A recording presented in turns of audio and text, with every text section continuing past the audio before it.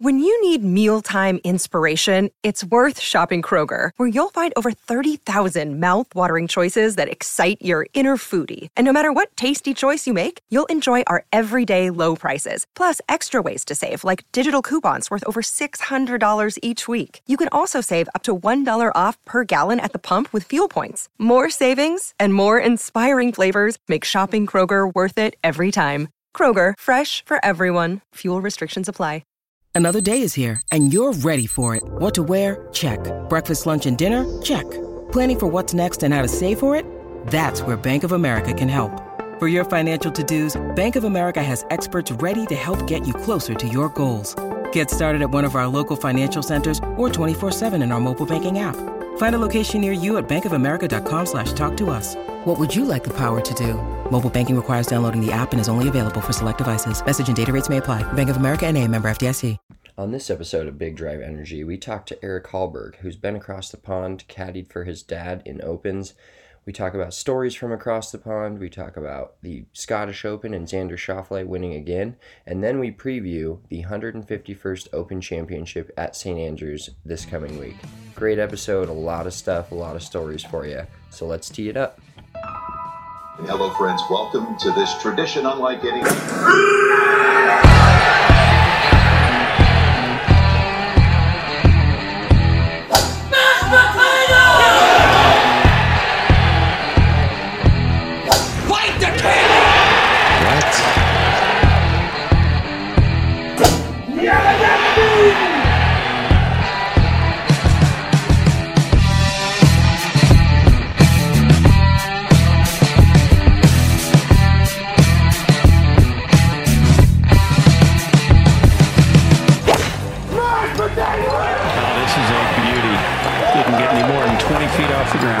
What was that, chicken? Somebody scream mashed potatoes? That was mashed.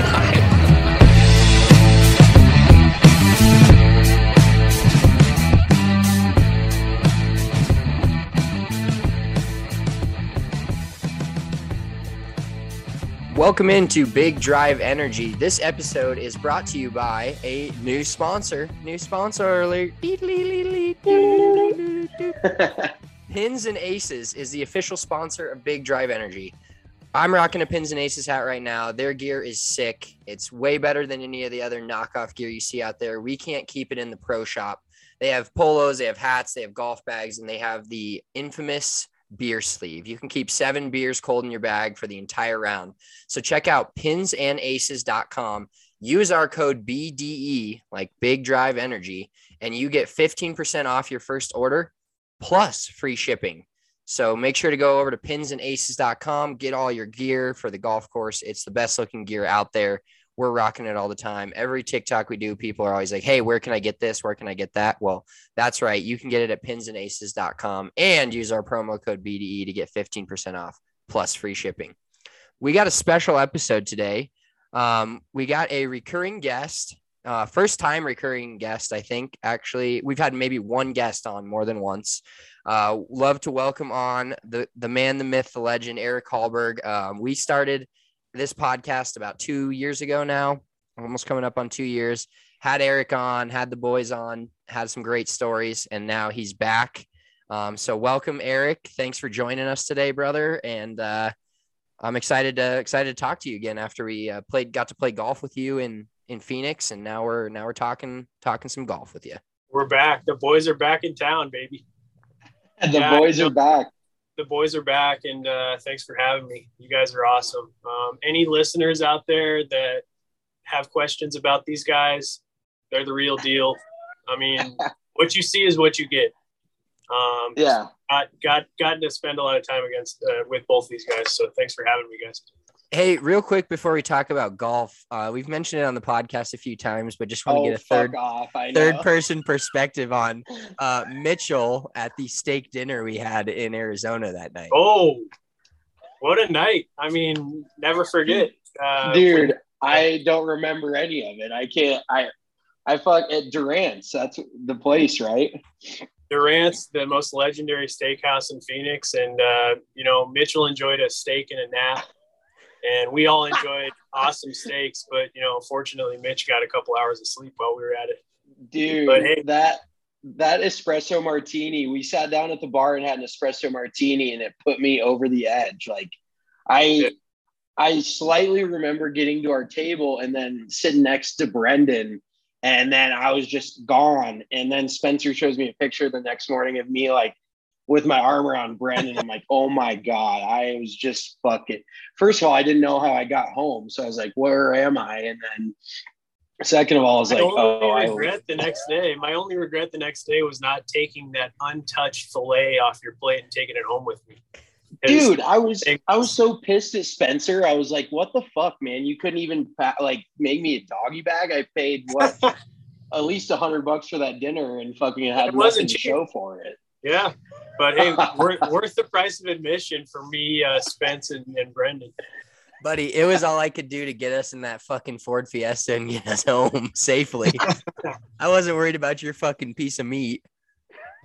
You should have been. That was fucking dude, nothing would have hit better than like a leftover fillet. Like, talk about, like looking out for drunk you. Like, that would have been fire. But, you know, at least we made it home in one piece and nothing happened to the rental car. So I'll take that as a W.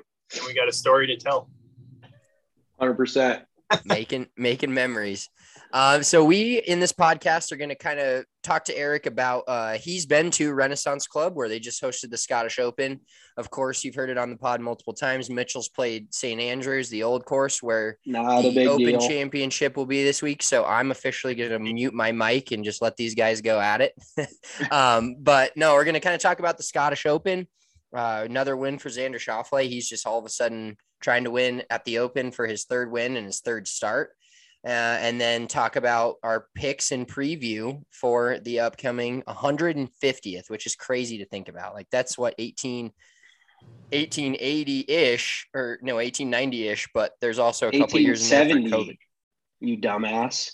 Not good at math. You're right. The year is 2010.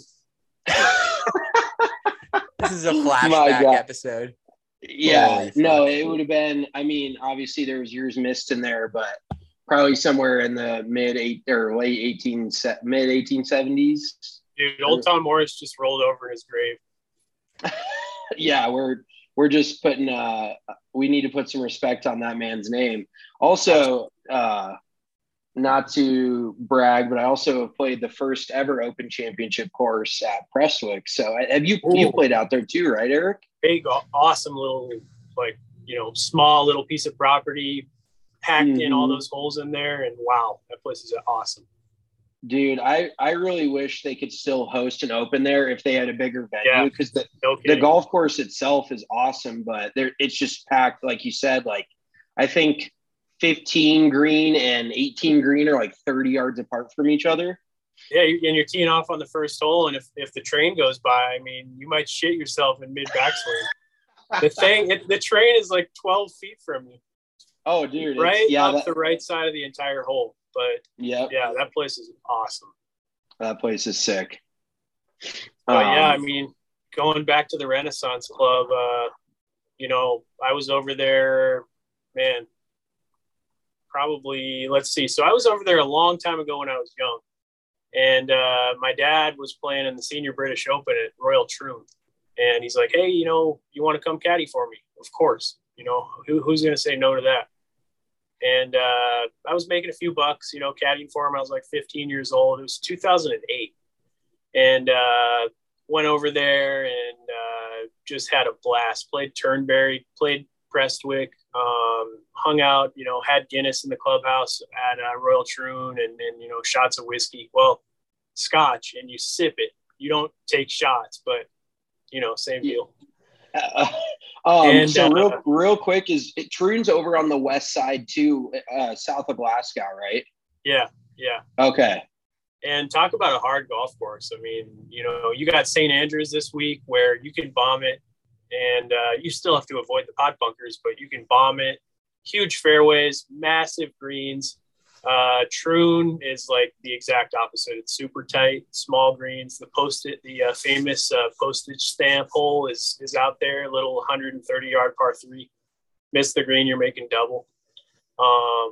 Awesome course. And I remember, back in those days, I was caddying for my dad a lot, and Norman was kind of in and out of the tour at those days, trying to get on the Champions Tour. And he had full status, but he was trying to play well, get himself cemented into the tour and get some wins. And I just remember that week, everyone was staying in the town of Troon, because why wouldn't you? The course is right there. You got great little pubs everywhere. You walk in, grab a pint, hang out with the locals. And what does Norman do?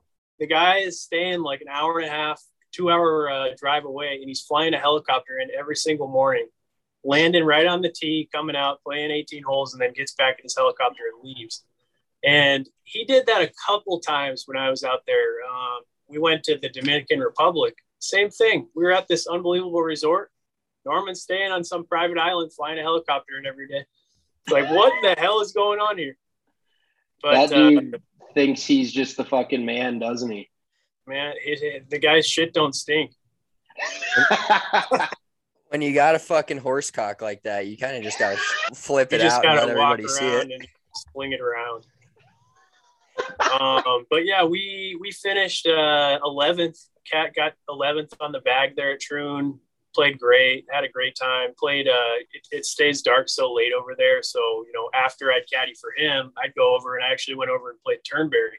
Finished at 10 o'clock at night. So anyone thinking about going over there and playing some golf, highly recommend. Oh, 100%, dude. It's an awesome place. And then I went back for European Tour Q School, and my dad, fortunately, he's traveled and he's met all these people. And if I'm playing in a big tournament, I'm not Eric Hallberg. I'm Gary Hallberg's son. For the better or for the worse. I mean, right. I would get marquee pairings, and they're like, "Oh, who you playing with?" "Oh, Eric Hallberg." "Who the hell is that?" "Oh, it's Gary Hallberg's son." "Oh, wow, I'm playing with him." But I went over there, and they, my dad knew the guy at the Renaissance Club, and I went there and played 36 a day for 4 or 5 days, where they played the Scottish Open last week, and that place is awesome. So if you get a chance to play there, good golf course, tough. Xander won. I got a chance to play with him back in the day. His swing hasn't changed a bit. And there's another marquee pairing I got for nothing. I mean, so, hey, I'll take them when I can get them. I'm not bragging, but, my dad's the most humble guy out there, so I can brag for him a little bit. Well, dude, one thing I will say real quick about E-Hall is, if you guys know this guy, if you don't know his dad or know, the dude is grinding on his own, fucking doing his own shit, fucking not, oh, my dad this. We know plenty of kids that act like their dad's shit doesn't stink. Their dad's Greg Norman. But, Eric's one of the most humble dudes we've ever met. And like I said, if you didn't have the last name Hallberg, no one, we would have never known. It's not I'm just giving you a shout out because that shit's fucking cool. You're starting your own business. You're grinding, you made it to, a couple of Q schools on your own. You got some good genes probably in the golf world, but you still have to grind and get there. So that's a shout out to you, brother. Well, I appreciate it. I mean, nothing comes easy. I mean, I tried as hard as I could. I was kind of a one-hit wonder. Got to play on the PGA Tour, the Korn Ferry Tour, the Canadian Tour, the Latin Tour. I'm a one-hit wonder. I played on every tour once. So, but it's hard to stay out there, and it shows how good those guys are. Oh, dude, they're insane. And actually, talking about your dad real quick, I remember you telling me, and I remember YouTubing the round, but didn't he play what was arguably one of the best rounds in Open Championship history? Yeah, and I was going to get to that at Turnberry. Okay. So second round, it wasn't the actual Open Championship. He played in a few of those. I think he played in 4 or 5 British Opens. Okay. But when he got on the Champions Tour, the Senior Tour, he played a handful of Senior Open Championships. And Turnberry 2013, I believe. Second round, 63 with 20, 25 mile an hour winds all day. He shot in the 60s. Couples shot 69, and then no one else broke par. The average score that day was 70, almost 78. I think it was 77.6 or something. Oh my God. He shot dude. 63. And like after they, went to the media, I think it was Tom Watson said that may have been the best or one of the best rounds ever played in an open championship. It was like just stupid, And so he ended sick. up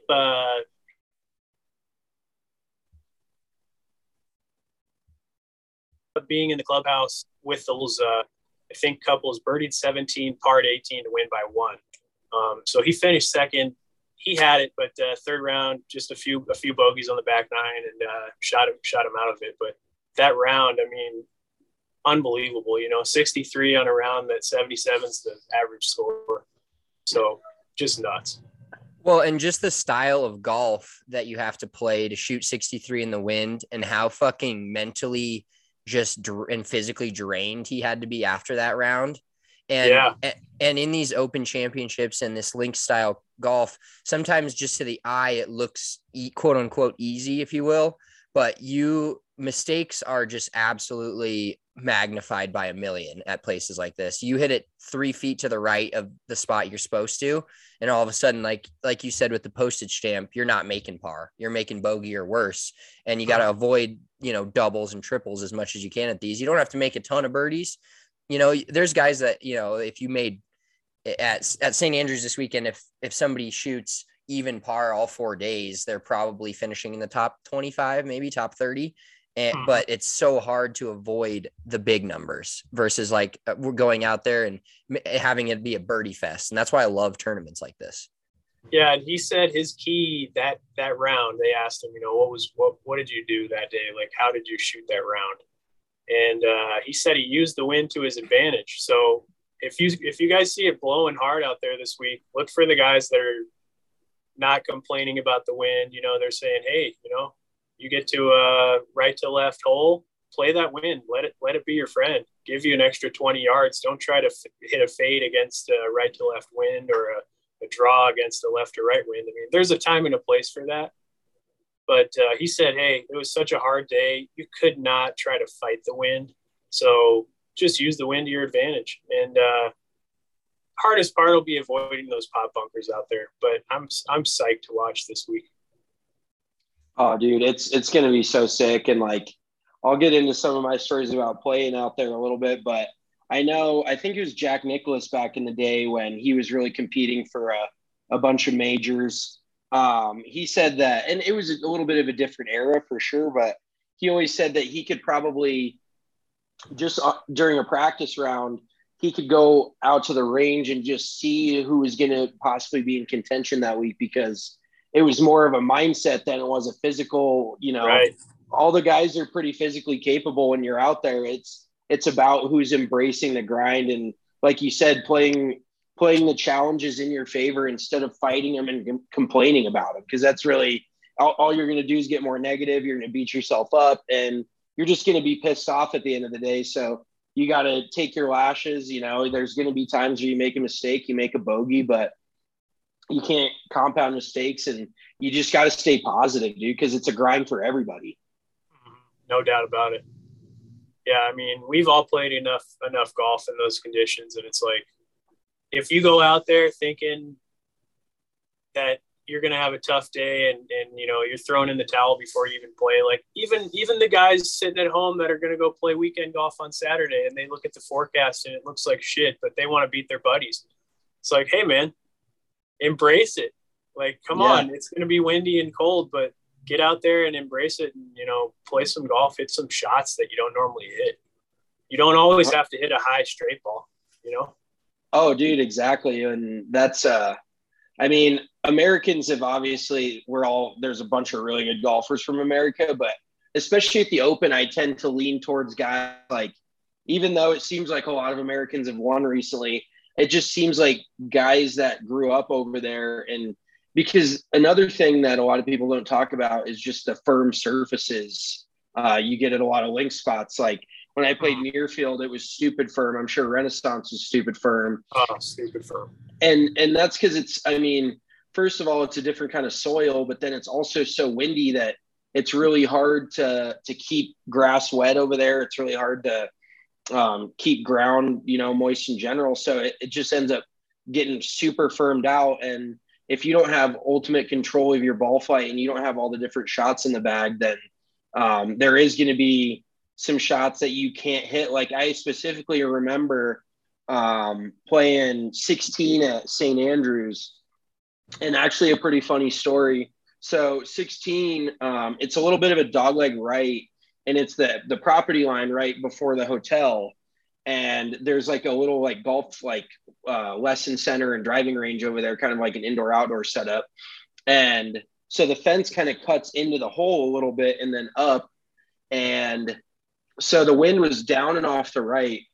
And our caddy, I was like, I'm going to sling a draw out over that, because there's a walking path right on the right edge.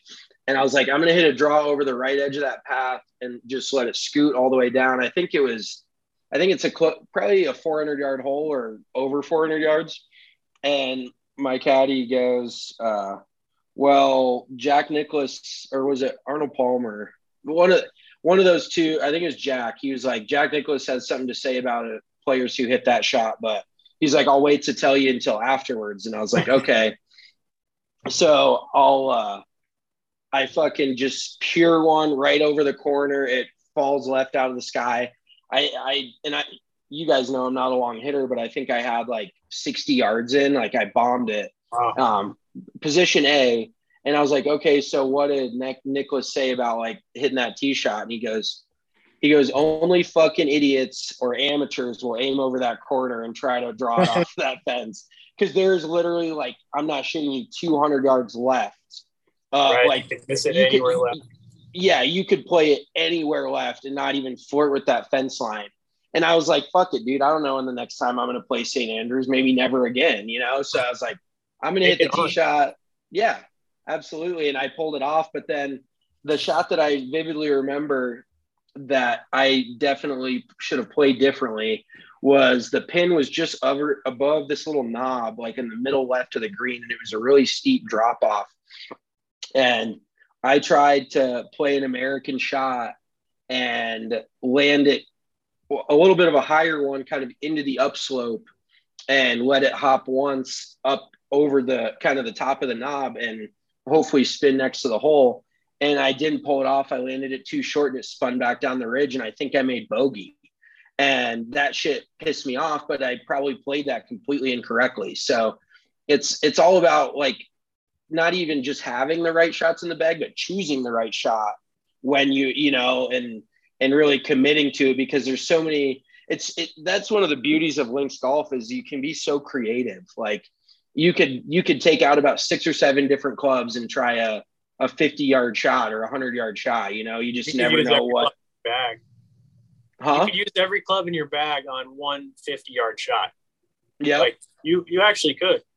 I agree. Yeah. And that's the beauty of it is, and obviously we love American golf, but there's something beautiful about the link style golf and having those different options, and getting creative. And that's what it feels like the European tour guys have more of than the American guys, because these dudes just hit it so fucking far.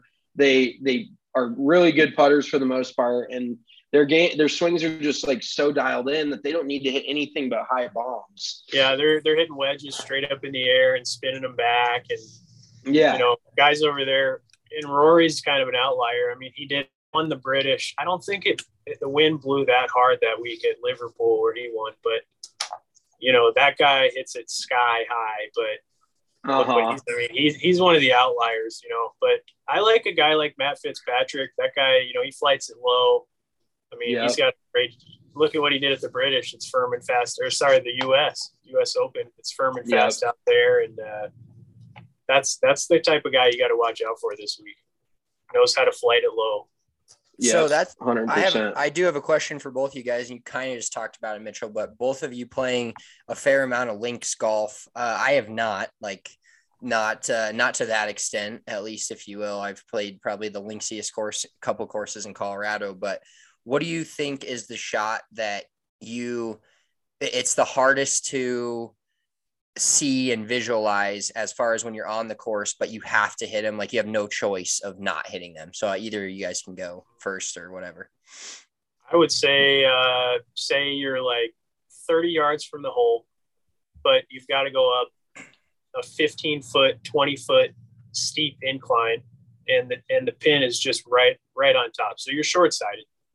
And, you know, here in America, you may have a lot of grass underneath your ball, and you can get a lob wedge under it. You can flip it up there, land it, you know, just on the green, and it'll roll by the hole or 5-10 feet by.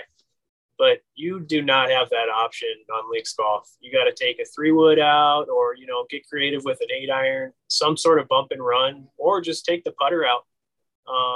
But I would say that shot, there's so many options that it's hard to figure out which one which one that you want to go with, and if you trust the shot. So I would say that shot is difficult to dial in.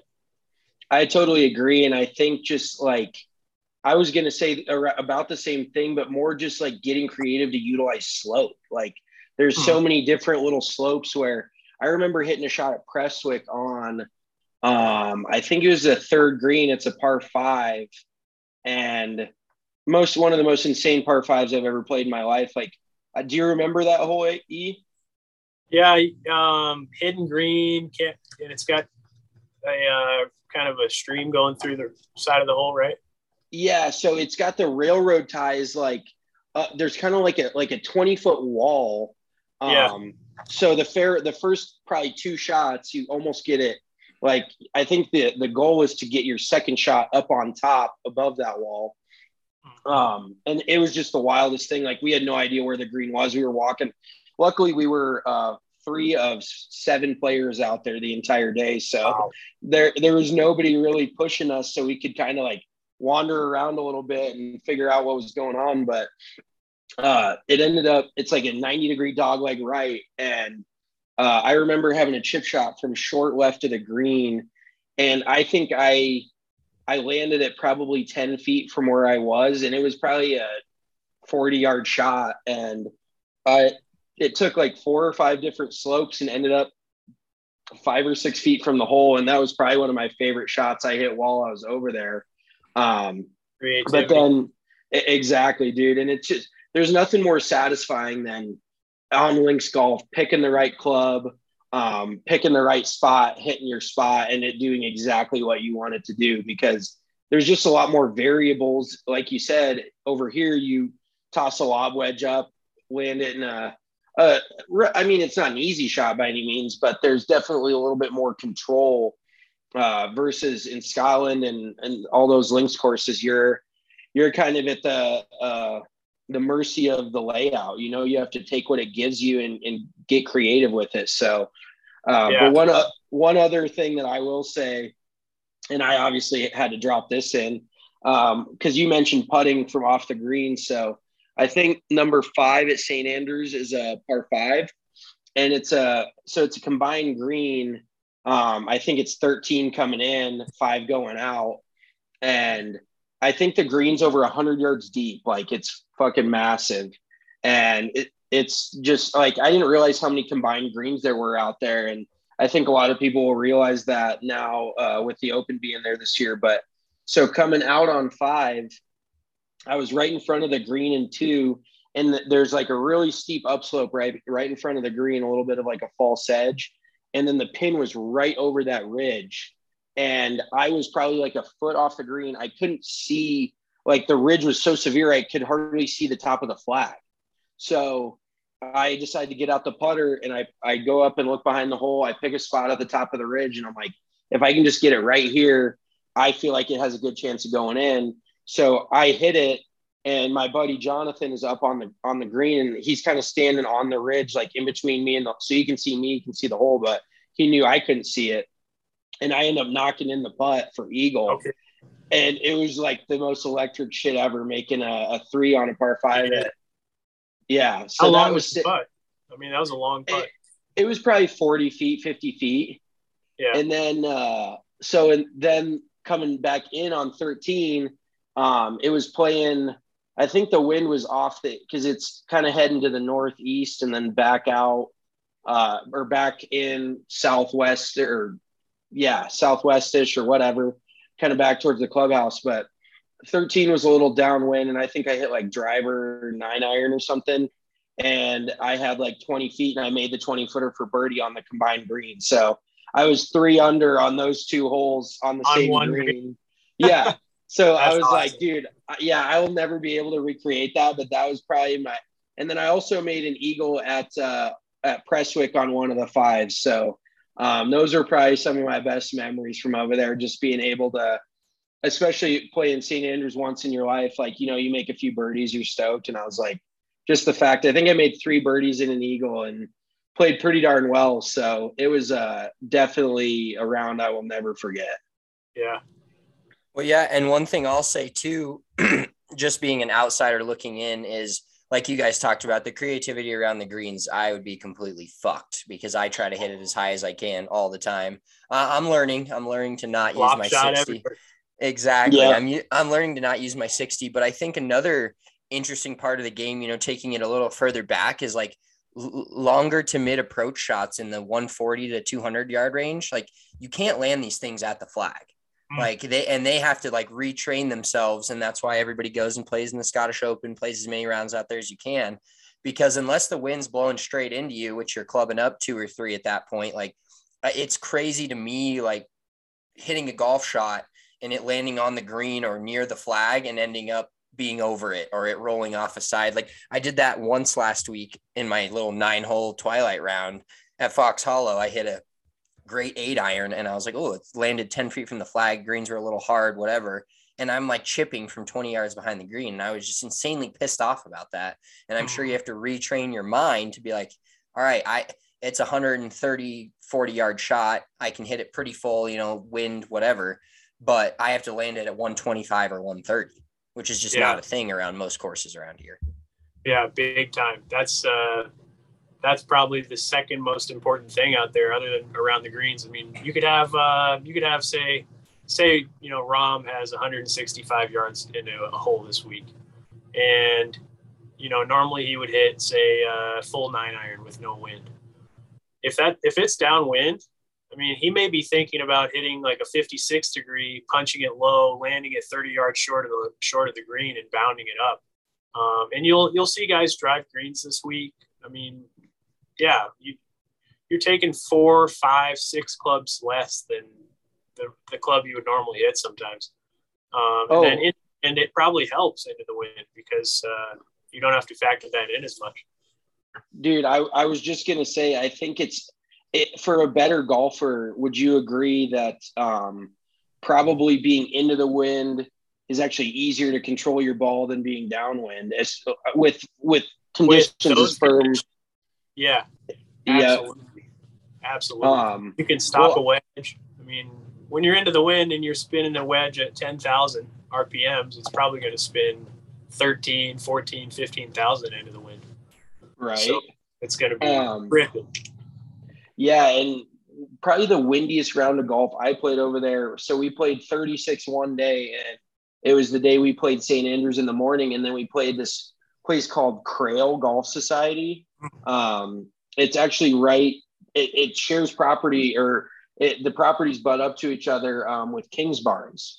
Wow. So it's right there, kind of south of St. Andrews on that little cape. I wouldn't call it an inlet. I'm not a fucking geography expert. I don't know what that's called. Yeah, there we go. Yeah, something like that. But it was so windy at Crail that there was a couple of holes that really stuck out. One was a par 3. I think it was like 14. It was 140 yard down, like almost straight downhill par 3. But the only thing was the ocean was like the beach. There was a little wall, and then it was the beach right there. And the wind was straight into us, probably 40 miles an hour. Jeez. And I hit a 4-iron, and I nutted it, and I carried it 120. I carried it to the very, very front edge of the green. The pin was in the back, and I hit 4-iron. And then, dude, it was fucking nuts. And then there was a par 4. I think it was the 17th hole, kind of heading in that same direction. and I want to say it was 400. It was maybe 410 or 420, and I hit driver and then driver off the deck, and got it pin high, just left of the hole, but it was just absolutely howling, dude. It was a different animal. What the wind will do. I mean, I know I was talking to Mark Wiebe, who he won the senior British Open a long time ago, and he was talking about Pebble, hole 7. You know, the famous par 3 down the hill, 100 yards, 110 yards. He was playing in a U.S. Open there, and the second round, I think it was, he hit 60 degree. It was downwind. And then a huge front came in, wind switched completely, 30, 40 mile an hour gusts. And so he hit 60 degree the second round, 3-iron the third round. Same hole, same tee box, teeny little par 3 down the hill, just chipped a 3-iron. I mean, it'll make the course play completely different. And if the wind switches at all this week, watch out for that. You'll have a guy 100%. shoot 66 and he could shoot 84 the next day. Yeah, Right? and honestly, I'm excited for that, and I hope it's really windy because was it last year we got when Colin Morikawa won the Open? It was like so calm, stupid calm, and I already have like a vendetta against Colin Morikawa, so that's part of it. I just don't like the guy, but and for no apparent reason. People were pissed off when Brandon Grace shot 62 and shot the lowest round in major championship history over there in Scotland, I think it was. And he shot 62 on a day the wind did not blow at all. And they hated to see it. Yeah, exactly. That's really where those links courses get their teeth. Like if you remove the wind, it's pretty flat. Outside of some of the slopes, but it's pretty darn playable. But when that wind howls, it's a totally different ballgame. No doubt about it. Well, let's get into some of our picks from the DraftKings Sportsbook app for this 150th. Started in 1870-ish. Got the math right this time. But the action never ends at DraftKings Sportsbook. As you guys know, we're giving out fantastic golf picks every week. We did hit a heater for a little bit there. I had the U.S. or PGA Championship winner. No big deal. Ooh. But you're getting a risk-free bet up to $1,000, all new customers at DraftKings Sportsbook. You can throw down major action on baseball, our favorite golf, and all the MMA and UFC fights during the summer when there's no football, basketball, hockey on. There's a lot of same game parlays, spreads, money lines, and they have a ton of live betting too. I'm headed to the Rockies game, and I am going to be live betting the shit out of ball and play on the first pitch. It's super electric and it's super fun to do, especially when you're at the game and can see it right there. DraftKings is safe, secure, and reliable, and you can deposit and withdraw cash whenever you want. So download the DraftKings Sportsbook app now. Use the promo code DNVR, and that first deposit, if you make it, you get a risk-free bet up to $1,000. So you get a bet, you lose that, you get up to that amount of money, up to $1,000 in free credit to make another bet and win that one, and then your balance is there. Promo code DNVR, DraftKings Sportsbook. Must be 21 or older, Colorado only, new customers only. If you have a gambling problem, call 1-800-522-4700. Or call eHall. One of our other sponsors, and we actually talked about this a little off recording, but Eric, as you guys know, we're not doing a live pod right now. Bar is closed, but we are live on Zoom currently and looking at Eric's face, and he's got this nice looking beard. But I guarantee you he's using some Manscaped product down below to keep the ladies, especially his girlfriend, happy. So especially his girlfriend. Good call. Make sure you're heading over to manscaped.com. Use our promo code DNVR, and you're getting 20% off and free shipping only at manscaped.com. They have the Weed Whacker, the Lawnmower 4.0, electric trimmer with the light. I use it all the time. I'm keeping it clean down below. I let it go up top. I had the playoff beard, which is now gone. I still got this awful mullet. So as you know, I don't use a razor much above the belt line, but below it, definitely using that razor. So make sure you're checking out manscaped.com. They have the best products that you can find for men's grooming and not keeping a bush, but keeping a nice beard like our boy E-Hall's got here. So make sure you got a separate razor for down below and up above too.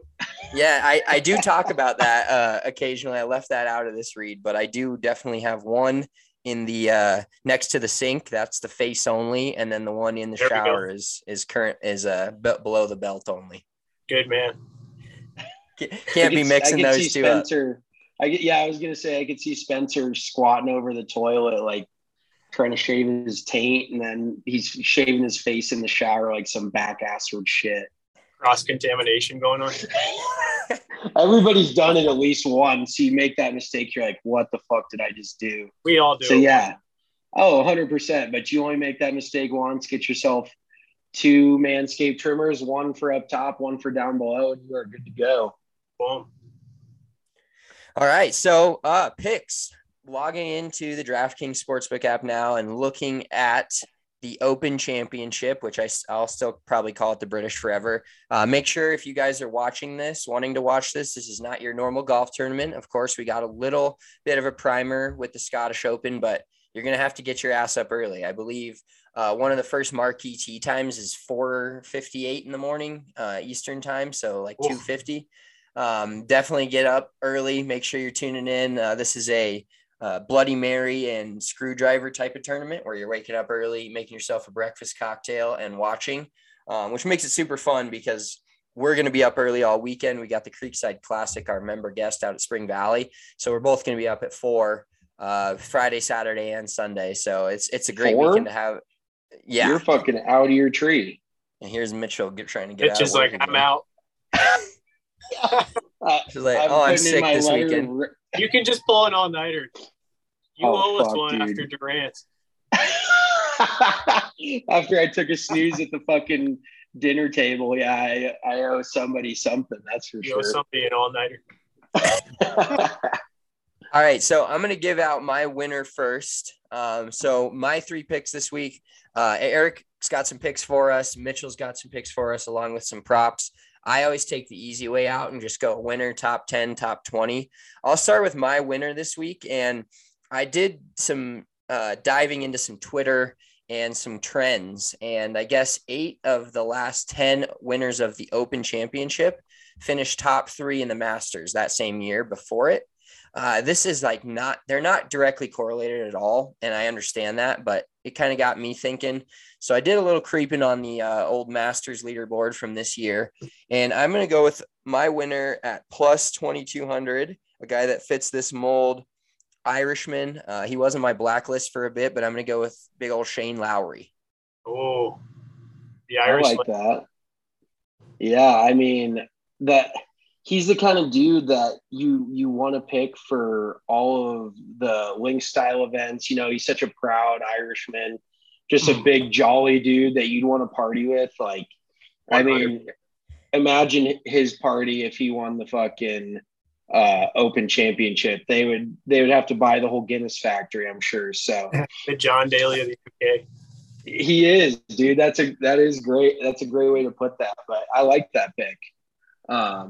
Spencer, are you picking again, or are we going with all of our winners and then going around the circle? Yeah, I'll just go ahead and finish it up. This is the lock of the century. So he's going to come out and shoot 84, 82. But I think this guy ends up maybe winning it as well. Obviously, I already gave you my winner. So bold strategy. The odds-on favorite Rory McIlroy to top 10 at a major. Nope, it's actually not that. It's Jordan actually Spieth. not that. Jordan Spieth to top 10 at plus 180. He had a great week last week at the Scottish Open until he just started shitting on himself on Sunday. I think he's going to be, not only has he already won an Open and knows how to win over here and knows how to putt the shit out of the ball from God knows anywhere, but I think he's going to be a little annoyed at his Sunday round and definitely be a little annoyed that I live bet him. I tweeted this. I live bet him to win the tournament midday Saturday.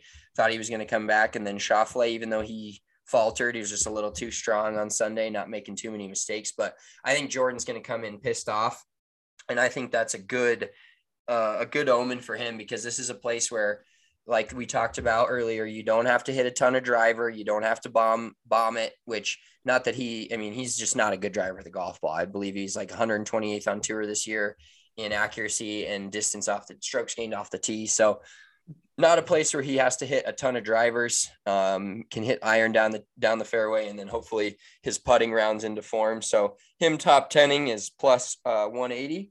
And then my top 20 pick, another guy that I'm taking off the blacklist, a guy I've bet quite a few times. He's always let me down, but we're going to go back with him.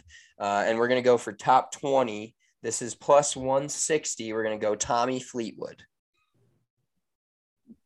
Those are good odds for a guy that knows his way around links golf and can flight the ball. Also had a good week at the Scottish Open. So I'm kind of banking on a couple of guys relaying that momentum from last week into this. Parlaying it, you mean? Parlaying, relaying. How can you not? You're a gambling degenerate. How can you not remember the term parlay? Sometimes I just get a little foggy headed. I forget what I'm saying. All right. Do you have any props or anything, Spence?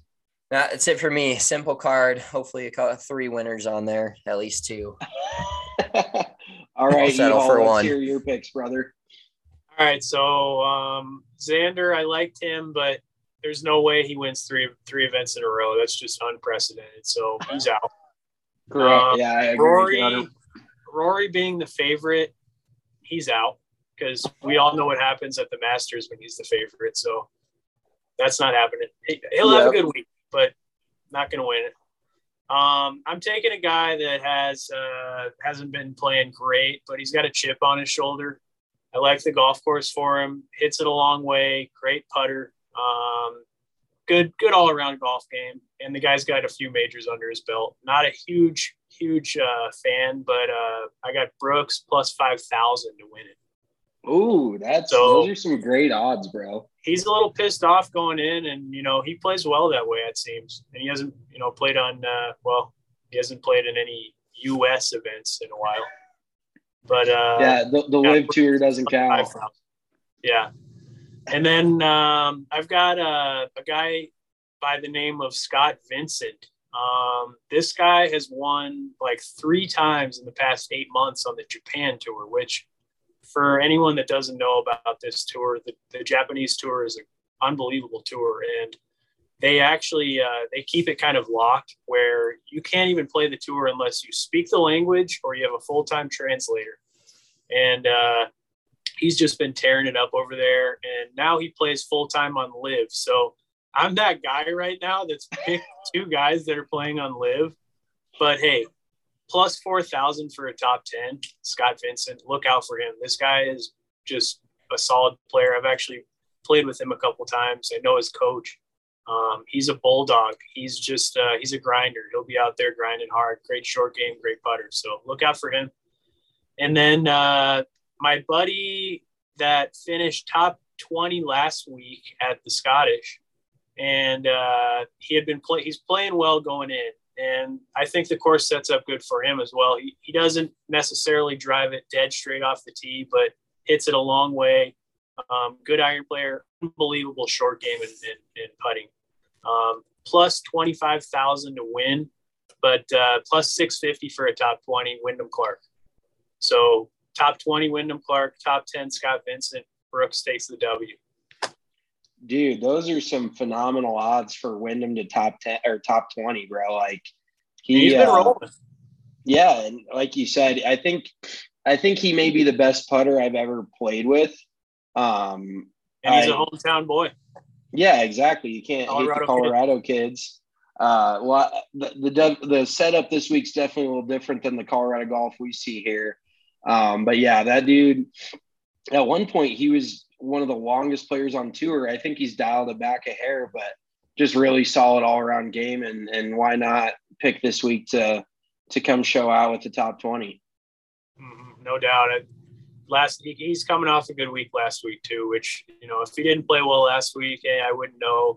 Can he play on links? But he's looking pretty good so far. So I love it. Put your money where your mouth is. Right? You better have some action on Wyndham. I had a tweet the other day where at one point in probably 8 years ago or 10, 15 years ago, me and Wyndham were standing on the same tee box at Highland Hills about to tee off in a high school Chassa event. and he was currently leading the Canadian Open, teeing off the last on Saturday, and I was vacuuming my couch. So a little bit different trajectories of our Times lives. have changed. Oh yeah. So I've got 3 winners and a prop, and the winners, there's definitely tiers to the winners.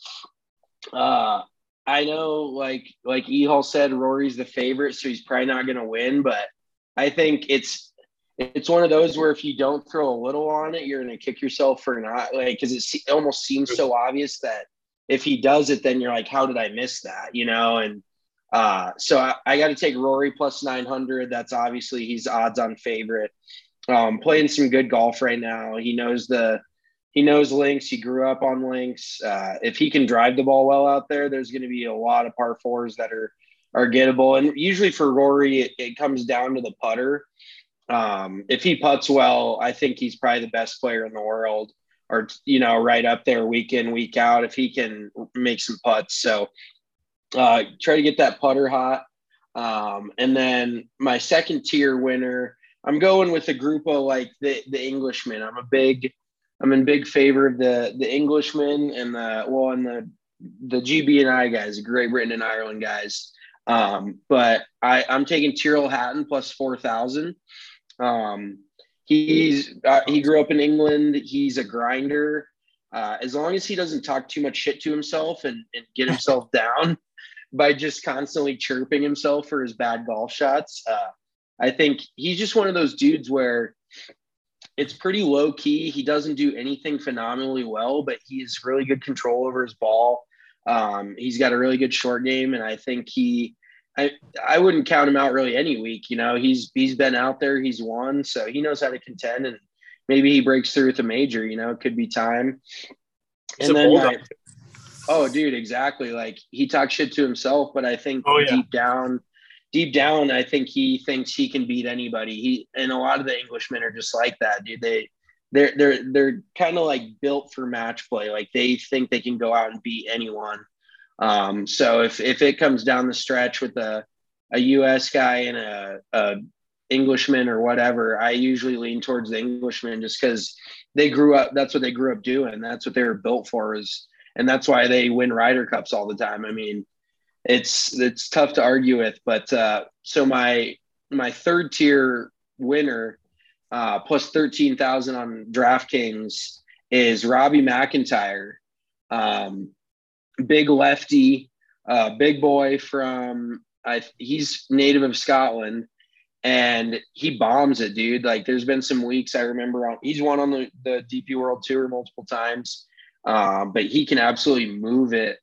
And I think as long as he keeps it, in play with some of those shorter par 4s, he's going to have a good shot. And if he rolls it well at plus 13,000, I couldn't pass that up, being the native countryman.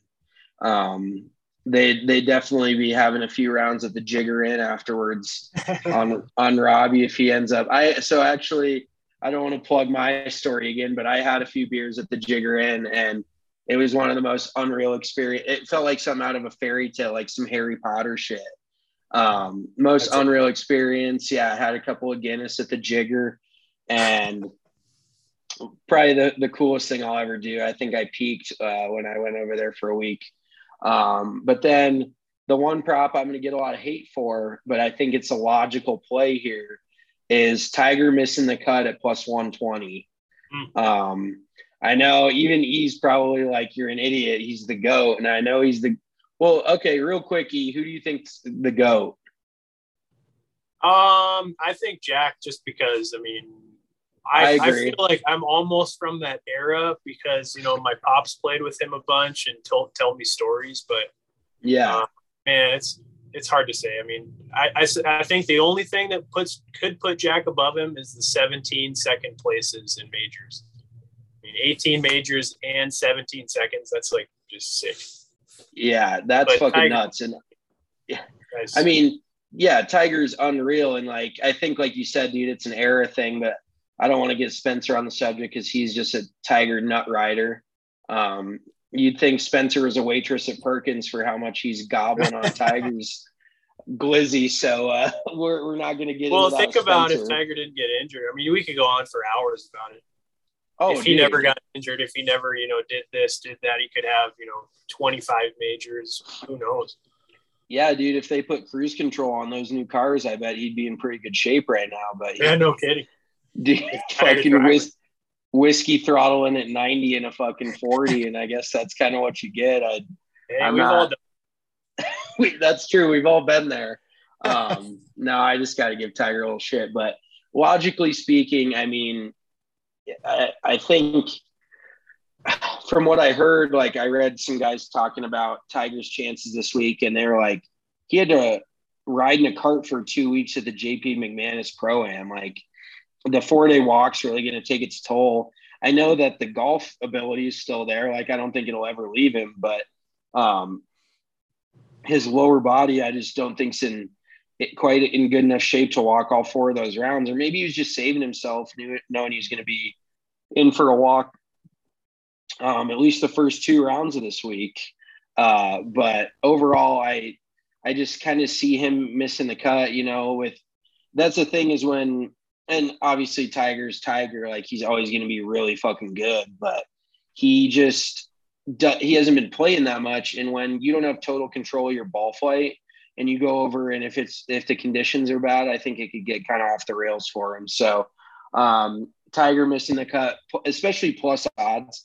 And that's the thing with Tiger is he's such a needle mover that everybody's always betting so heavily on him to do well that you're actually going to get odds betting the other side of it. And I don't really root for him to not play well, because golf is golf when Tiger's in contention, at an Open or at any majors. So he brings the masses.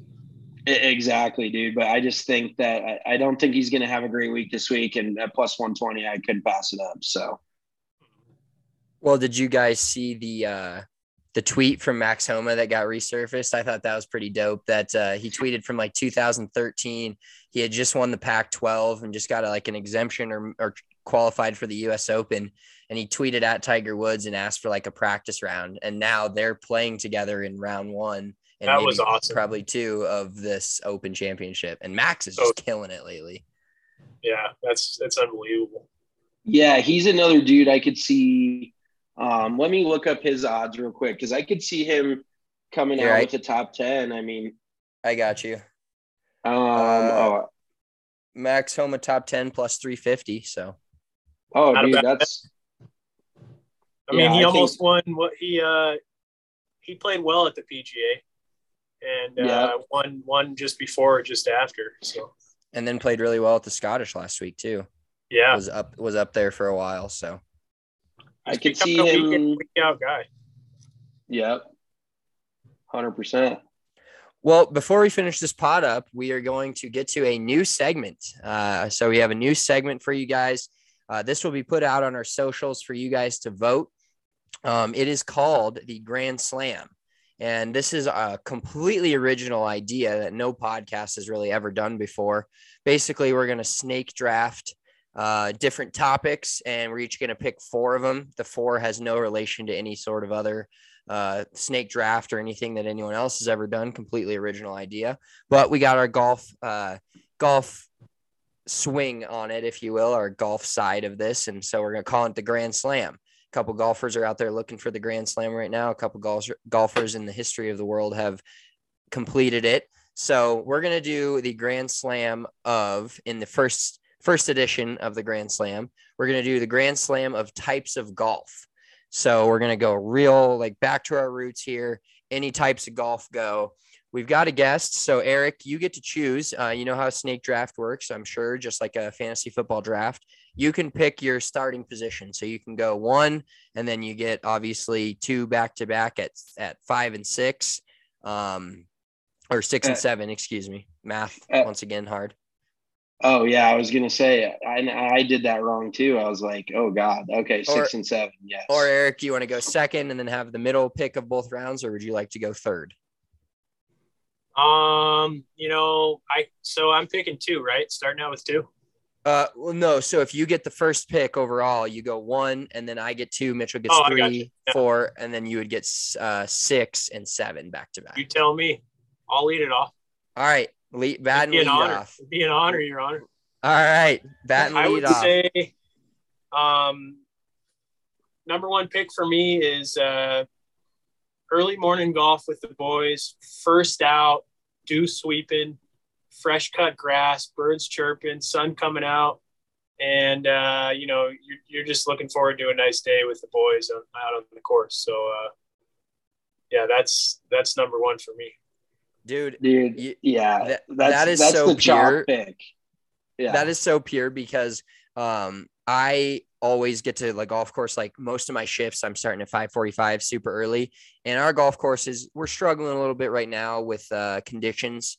Just a little brown out there, or a bunch of water issues that I'm not going to get into. But and every morning I show up, I'm like, damn, it's getting green. It just looks so pure. And when you play those late afternoon rounds, which I end up playing a lot, the greens are trampled. They've been hit at all day. There's nothing more pure than just heading out there. You can still see, the sun's coming up or just kind of getting up, and the greens nobody's putted on them for the day. They're freshly mowed, freshly rolled, and the cups are crisp. Like that is a well done number one overall pick. And you just got over the worst part of your day, which is getting up that early and getting to the course. And then you get there and it's like, oh, I'm here. Yeah. Like, let's go. Dude, 100%. Like those early mornings, and it hits so much different. Like when you got to wake up early for work, but when you're waking up early for golf, it's like so much easier to get out of bed, and it's total bullshit. Like if I could somehow fool my fucking little pea brain into thinking I was going to like play golf or do something fun early in the morning instead of going to work, I'd probably pop out of bed like a piece of toast. But I know it's usually just to go out to Spring Valley and work all day. So definitely an A1 pick from E-Hall there. Mitchell, let's move it on to you. I'll give you the second pick, your Grand Slam pick for types of golf. Okay, so I'm going in a different direction, and there's definitely, there's certain, I love morning golf, but for me, the next closest thing is going to be twilight golf, like super late twilight, when there's nobody else out there. Or, I guess nowadays the courses are packed sun up to sundown, so nobody else out there is kind of out of the question. But just boozing it with your boys late at night, the sun's going down, the course is beautiful. And as much as I hate those people rolling in kind of at sunset, and then, dude, yeah, I can't stand those people, but I also understand. But you are that guy. Exactly. Like you can't say no to that. That's heaven rolling in that late. Exactly, dude. And as long, my rule is if I'm not the last card in, then I don't feel bad. Like I'll never be the last card in. But if I see somebody in the parking lot and I'm throwing my shit in the car, I'm running over to the cart barn and dropping that puppy off before that dude can, because I'm not being the last card in. But something super electric, especially at like places like City Park, a little plug. We're having a tournament there in a couple weeks. But the sunset over Denver, it's like something out of a fucking movie, dude. The how picturesque it is, and the sun setting over the mountains with the cityscape. So I got to go twilight golf at number 2.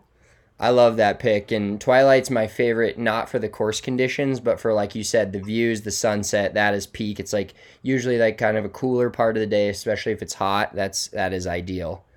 I'm gonna roll into my first round pick, and this is gonna be I'm gonna go with a bachelor party golf.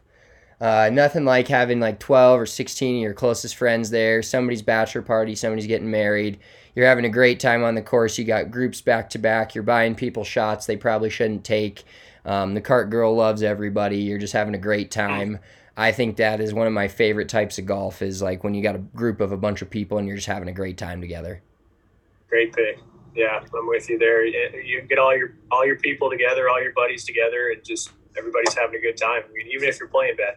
Exactly. And you don't care about playing bad. That's another good part of it. Mm-hmm. Well, the one gripe I have with that is it depends on the day of the bachelor party that you play golf, because for instance, at Spencer's bachelor party, we played golf. Was it the first full day we were there?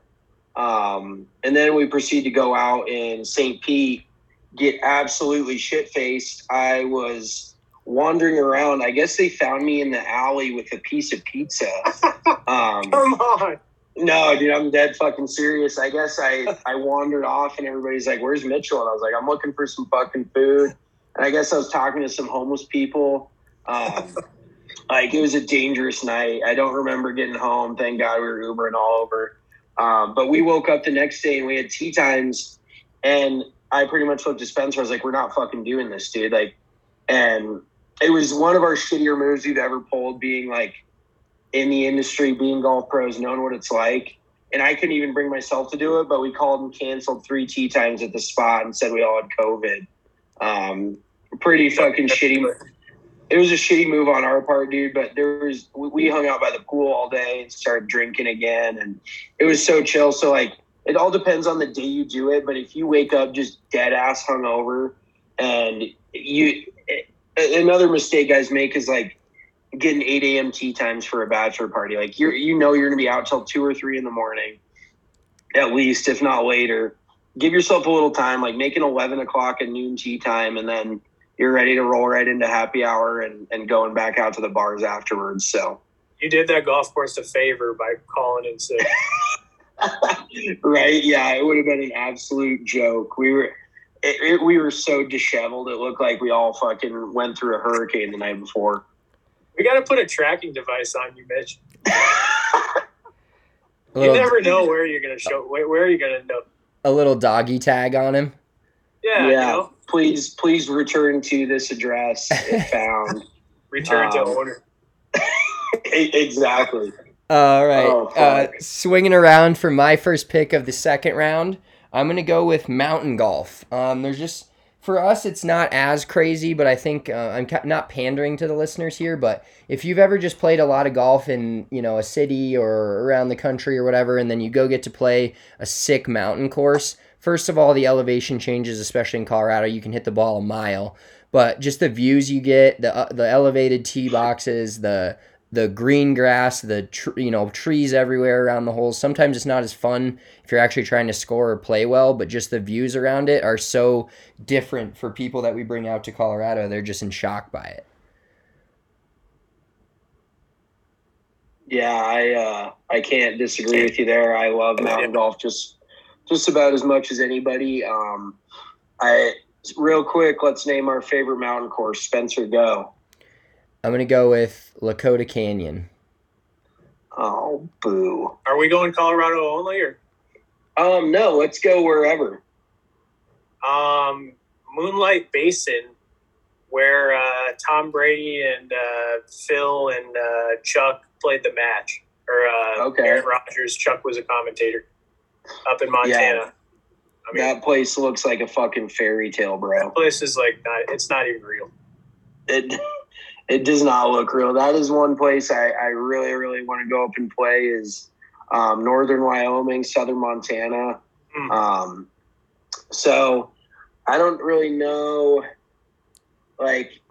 So I'm going to go Coeur d'Alene, Idaho, and it's not necessarily mountains, but I'm going to go to the Coeur d'Alene Lake Resort. It's like a mountain. It's like a lake mountain town.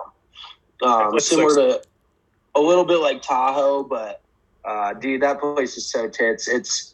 It's a resort course. So you'd think it'd be like super easy, like bowl fairways, bowl greens, but it's actually a really good challenge. And the place is just so sick right there on the lake. That's probably my favorite mountain course. And you get to take out to one of the greens, right? Exactly. You got the floating green, and that's probably like one of the coolest holes in all of golf. Cool is that? Yeah, so it's pretty on brand for me to just send the podcast completely off fucking topic, but I just wanted to hear E-Halls because I know you played some fucking sick ones. But yeah, Moonlight Basin looks absolutely unreal. Moonlight Basin, but man, there's so many good ones in Colorado. I mean, you go up to Keystone, play Keystone Ranch and River. I mean, two awesome mountain course. Well, River is more of a mountain course, but they're both in the mountains and just awesome courses that aren't going to break the bank too much. Yeah, and say like Breckenridge Golf Club is probably one of my all-time favorite mountain courses too. Jack Nicklaus design. I've talked about it before on the pod, but 27 holes, Jack Nicklaus, kind of right before you get into Breckenridge, and just 360 views of the mountains. Really good layout. Just wildlife everywhere, elk, moose. You know, you're gonna see all of it. And I think the last time I played there, I shot like 67, so that didn't hurt either. Gotta plug that a little bit, but anywho, Spencer, do you have anything else on mountain golf? Nope, that's it. Moving on to your second round pick. Okay, so now that Spencer brought up the conditions or like the different landscapes of golf, I got to go with links golf.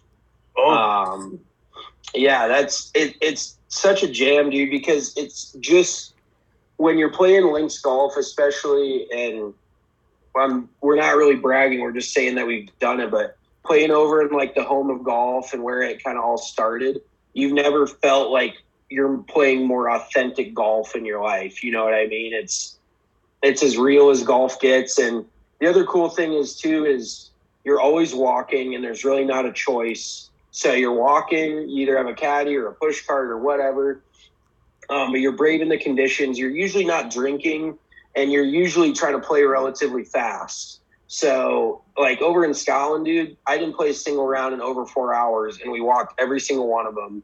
And I played 8 times. So I know that they take their pace of play super serious, but they love to golf. They take their golf seriously, and then directly afterwards, they take their drinking pretty seriously. So that's something I can get behind. Yeah, it's sacred ground you're walking on over there. Exactly, dude. It just hits different. Yeah. I would say next pick for me would be like beach golf, which could go into links golf. But okay. I'm thinking more of like, you know, you go down to Mexico or, you know, parts of California or Florida even, or like, you know, you go down to the Bahamas.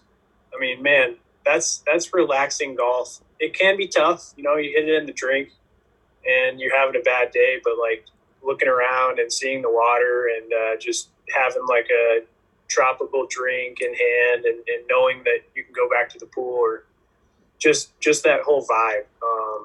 That's a nice, it gets you off the grind a little bit. And, for sure. Just a different pace. Yeah. I mean, you know, there's a lot of good island beach kind of tropical golf out there. And sometimes it's a little bit resorty, but it's fun. I mean, shit, it's a blast. They do it right. Hell yeah. What's your favorite, real quick, what's your favorite ocean course you ever played? Because for those of you who don't know, Eric's gotten the opportunity to play some of the sickest golf in the world. And so I'm always curious when he brings up different tracks, like who the fuck knows where it's going to be. So I got to ask, what's your favorite ocean spot? Well, when ocean comes to mind, the temperature isn't always so warm, but the Monterey Peninsula, Pebble Beach comes to mind, and got a chance to play Cypress. That to me is like the best walk in golf. It's just you go into the forest, you go into the sand dunes, and then you're literally on and like right on, you know, an island green, and you're on the cliffs, and that's pretty unbelievable. And Pebble, the same thing. You're just right there with it, and sometimes it's easy to forget about your golf game and just be looking at the views all day. Which, you know, if you're going over there for a tournament, it's different. You got to focus on the course, and you might not even be taking in the views at all. But if you're there to just play Pebble Beach, you got to just take it all in, and that's second to none for me.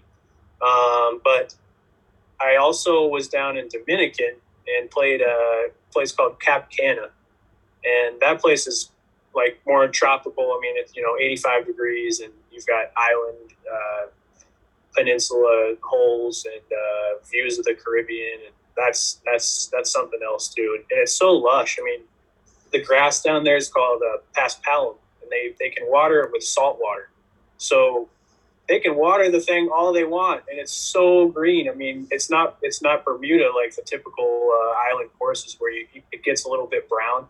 This paspalum, they just put the ocean water right on it, water it as much as they want. So that might be a grass of the future if they can perfect it a little more. But pretty special down there. That's badass, dude. All right, E, you get back-to-back picks since we're swinging around here in the third round. Okay, lastly, I would say just competitive golf, and I wouldn't say like a nervous tournament atmosphere. I would say more of like you're playing with your buddies or whoever you're playing with. You're having a good friendly game. You know, you're not out there sweating balls and shaking on the first tee. You know, I've had that, and looking back at it, that's not so much fun. But when you're playing competitive golf and you got something on the line to grind for, it's hard to beat that. Whether you're playing mountain golf, ocean golf, or, you know, chipping around in your backyard, have something on the line, keep your head in the game a little bit, and just competitive golf, I would say. But not that type of competitive golf that's going to make you not want to do it again. You know, if you're losing too much money or you lose your house or your car, then forget about it. Oh yeah, dude. There's definitely a comfortability level, and you can. I mean, I think we've all played for some serious money at some point, different levels, but you can tell when people start to tense up a little bit, and that's when the gamers come out. You know, either you got a shitload of money or you got a shitload of game, because okay. Otherwise, what did Lee Trevino said? He'd play for $10 when he only has $2 in his name or whatever it was. Famous quote. I completely fucked it up, but it's. I think he said that pressure is playing for $10 when you only have $3 in your pocket. There you go. Yeah, there you go. Yep. That's an all-time famous quote. So I'm piggybacking off of E's a little bit, but kind of having to do with competitive golf, but playing a practice round with your boys before a tournament. Like, you know, if you've got buddies that are playing in the same events as you and you get to go out and just have a casual round, get to know the course if it's a place you've never played. Mm-hmm. And it's kind of one of the biggest beauties of it, in my opinion, is when you're playing a practice round, it's kind of like the Cleveland Browns before they start the season. Like, there's a chance they could go 17-0. We all know it's not going to happen, but you're playing a practice round and you're like, oh, I could win this pitch. Like, I throw out, you know, name the score, but you're like, oh, I feel really good about this week. And like, you may play well, you may not, but during the practice round, it's just all that optimism. Like, I'm going to go ball out this week. Like, I feel good. Your game feels good. You're relaxed. Usually you got a little money on the line with your buddies. Maybe if even it's just dinner or drinks or whatever afterwards, but you're always kind of a little bit more laid back the day before, just getting to know the course. And you should be focusing, but sometimes you're not, and you're just fucking off, having a good time and just getting it around, seeing where the holes are and where to hit it. And I think that's a pretty good time. Those are good rounds. Yeah, those are fun rounds. Those are where I thrive when the pressure's not on, but it's like a practice round. That's my shit right there. That's where I peak usually. I'm gonna 100%. I'm gonna roll back with my 2 back-to-back picks to finish it up. So I'm gonna go with mini golf. We do have a mini golf tournament coming up here on Thursday at Rhino Country Club, but just the vibes around mini golf, these new places that they've created. It has to have a bar though. That is the caveat here. Can't go to mini golf with like a family place. And I'm not saying that's not fun, but that's not what I'm talking about here. Got to have a bar. The vibes are off the charts, especially at Rhino Country Club. And a place like that where they've just revolutionized mini golf to make it so fun, like places like Urban Putt and things like that. I think those are a blast. So that is my 3rd round pick. And getting into my first 4th round pick, first pick, excuse me. Real quick, I got to tell the story, and I don't know if Tuttle's listening or not, but when we were out at Urban Putt in San Francisco for the before the Broncos-Niners game, and we had been drinking all night, shocker, whatever. Your buddy Will Manning was taking us around, showing us all the cool spots in San Fran. We decided to go to Urban Putt, and Tuttle was so fucked up. He started taking full swings, and it was like in this old house. He was just swinging the putter, like full-ass swings, like banging it off all the shit that they had all over the holes. I was like, dude, exactly. I was like, bro, we got to get out of here. Like, he's going to hurt somebody. We're going to have an insurance claim on our hands. But, yeah, Yeah, needless to you say, can't get too shit-faced. We played 4 holes that day, and then we were out. Golf's a dangerous sport, I tell you. 100%. And then my first pick in the last round, this is maybe my peak golf, where I can really show my talents, but I don't have to be counted on to make any putts, and that's a scramble golf. Like 4-person scramble, nothing better for me especially. Try to bomb and gouge it, hit driver wherever I want on every hole that I shouldn't hit, and worry about some 12 handicap knocking in a 12-footer for birdie. It's perfect for me. Yeah. Spencer definitely thrives under scramble golf. That is his vibe. Yeah, I mean, the only problem with scrambles for me, you be with your foursome and you guys are out there and you feel like you just came in and, you shot 58 or whatever. You're all psyched. Everybody's like, we won this thing. And then some chumps come in, they shot like 24 under. It's like, what the hell happened? Yeah, there's definitely some baggers out there, and when string and mulligans get involved, you just never know what the fuck number's coming in. The mollies, they'd be flying. But what do you think like 4 tour guys would shoot in a scramble? No mollies? No mollies, no string, no nothing, just straight up. Oh, man. I mean, you got to think if the par 5s are reachable, they're going to eagle all the par 5s. If not 3 out of 4. So, yeah, I mean, probably 56 or below. I mean, they're going to break 60. There's no doubt about that. 18 to 22 under minimum. Yeah, I would agree because I remember probably the most I ever got absolutely shit kicked in a scramble was by Doug Gim's team down in Florida when we were in high school. He was on the team, and then another kid that played at UC Berkeley, and then another kid that played at like North Texas, and they shot 22 under. I think our team, and that's a tough thing with scrambles is like there's so little room for error because 18 under feels relatively pedestrian when you have 4 good players. Yeah. But then making it to 22, like eagling those 5s is really where that challenge comes in. Well, there's a famous scramble in Orlando every year right around the PGA show. And I'm trying to think where it was played. I played it once. And do they have it at Seminole? No, it's not at Seminole. It's anyone can sign up. Okay. It ain't cheap. It's like, I don't know, $500, $600 a man. But winning team takes anywhere from 10 to 20 grand, and that doesn't include side bets. And I remember when I played, there were a lot of tour players playing. Graham McDowell's team actually won it. And that, if I could pull up the results somehow, you would get a feel of what tour players shoot in a scramble, because like a lot of tour players showed up to that one. Every year they do. So anybody out there listening that can assemble a good team and want to try to make some big money in Orlando, I think it's sometime in January that you'll see the tour players out for that one. So that's sick. Yeah, that's sick, dude. That sounds unreal. Yeah, that might be the only time 4 tour players will get together for a scramble. Right. So, when the money's on the line.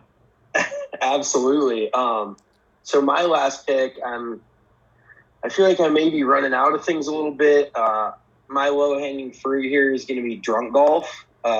Where you're just, you're playing like middle of the day, you start hitting it. It's like Saturday morning, beginning of the weekend golf, I guess is a better way to put it. Where you don't have to worry about going to work the next day. You've got the next day off. You save the Sunday scaries for tomorrow. You walk into the lounge or the bar beforehand. You all grab a shot and a cocktail. Well, and that's pretty much what I did down at fucking Phoenix Country Club. And real quick, I got to tell the story about the Bev Cart chick at Phoenix Country Club, because she I feel like it wasn't her fault, but she got me a little off the rails, because that first 9 I ordered shots. So I started with like a vodka cranberry, then we got some seltzers. But like 1 shot per 9, I'm usually good. If I drink like 3 seltzers and a shot per 9, I'm definitely tipsy, but I can operate. Like I can play some pretty good golf. So I ordered that first round and I asked for 3, and she goes, "You mean 4?" And I was like, what the, and I couldn't put two and two together. And then she was saying she wanted one. So I was like, sure, get yourself one, like whatever. So we took the shot, and then we see her get on the back nine. She's like visibly drunk. Like she was definitely having a fun day out there, and like her she had socks, like leg length socks on. What are those called? Those like knee high socks or whatever. She was just a different cat. But then so I'm like, hey, can I get 4 fireball shots? Because I was ordering one for her, and she pours 5. And then she goes, I'm not taking it. Like somebody's got to take it. And you have too much classy, and with it being your club, you're like, I can't do it. Like, I'll take 1, but I can't take 2. I can't be shit-faced. So, of course, me being me, I'm like, yeah, I'll take it, dude. Like, whatever. Yeah, I threw two fireball shots down back-to-back on the back 9, and that's what fucking cooked me. I know. Big a tip. Right? Exactly. She was hustling. I respect the hustle, but yeah, I got pretty fucking wasted out there. But yeah, I mean, there's just nothing better than a Saturday morning round where not a care in the world. You're just going out having a blast, and maybe you win a little money, you lose a little money, but at the end of the day, you just had a good time with your boys. Well, on that note, question: you got a foursome, and you're in the foursome, and your boys get to the 18th green, and everybody's fucked up. Where is Mitchell? Where in the world is Mitchell Smith? Check the tracking device. It could be anywhere, boys. See, dude, but usually, like, the difference is on the golf course, I'm usually the babysitter because I'm, like, the one that knows golf, relatively speaking, you know? All my other buddies are just degenerate, like, ex-baseball, hockey players. They don't really know how to conduct themselves on the golf course, so shockingly enough, when we're on the course, I'm usually the most buttoned up of my buddies. Unless I'm with you, like I know you know what you're doing, so then I'm like the shitty one that you got to babysit. But usually with that, you're a good ambassador. I try to be a good steward of the course and not look like a total fucking idiot. Because usually I'm either playing for free or whatever. If I was paying my money, I wouldn't really give a shit. But usually I get invited by somebody or, I'm playing wherever for free. So I can't be a total asshole when I'm out on the golf course, but usually everywhere else it works pretty well. So, yeah. All right. Your last pick. Last pick here. Mr. Irrelevant, the last pick of the draft. This is a big one. Well, to go kind of off the putt and in between real golf, as some would call it, there's some great par 3 courses out there.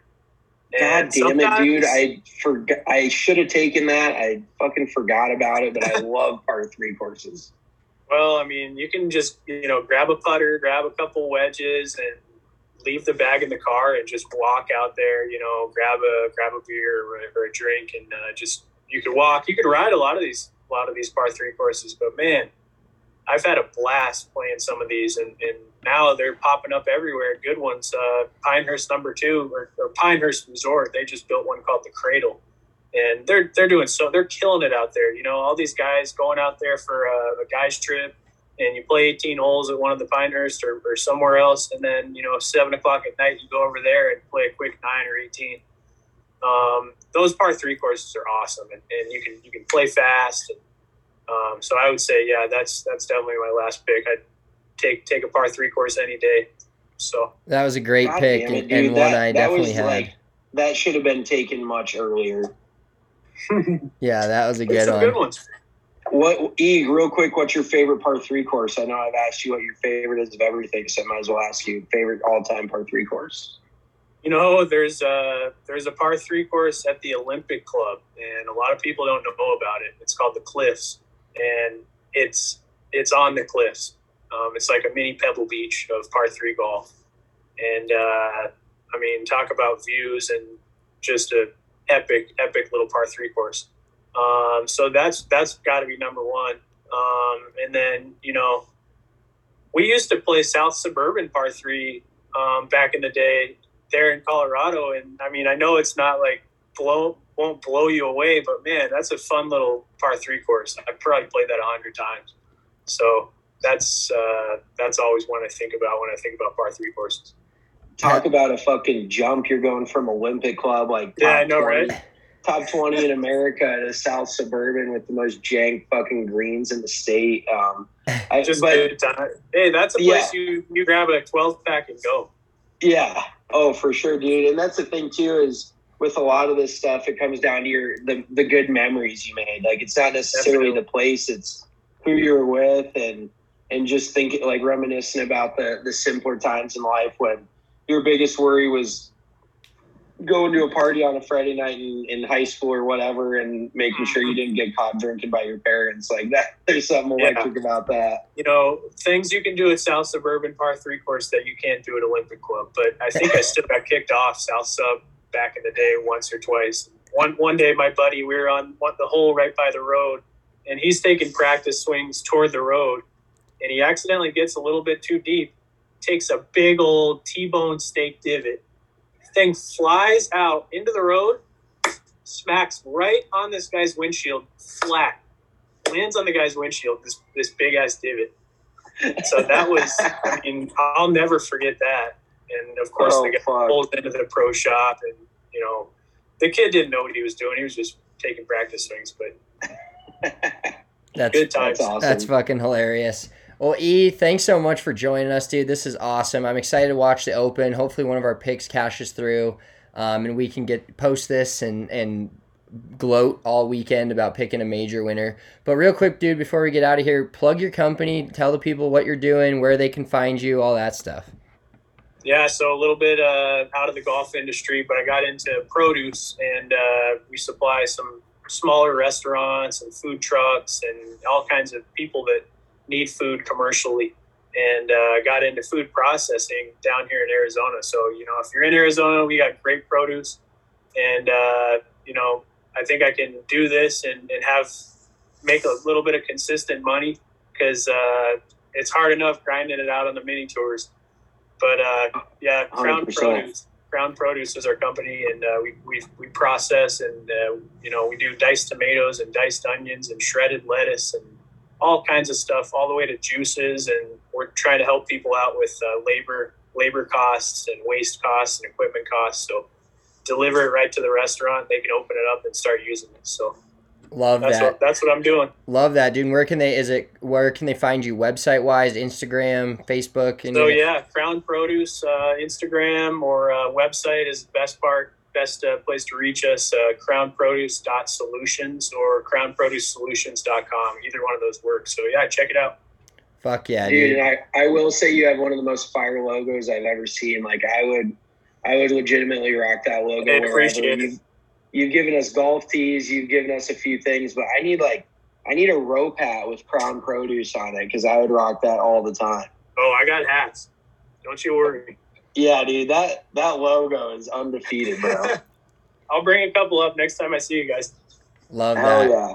Well, thanks for joining us, E. This has been awesome, man, and we'll get you back on again at some point. Do a little more talking about some golf, because I know the stories you've got could supply our pod for months. Well, thanks for having me, guys. And if anybody goes over to Scotland or England or Ireland, make sure you don't rent a car and you get a driver, because I made that mistake. And you don't want to be driving on the wrong side of the road and the wrong side of the car, and you don't even know what could happen. So save yourself the trip to the hospital. Good call, bro. Words of the wise from Eric Hallberg. Peace, brother. See you guys.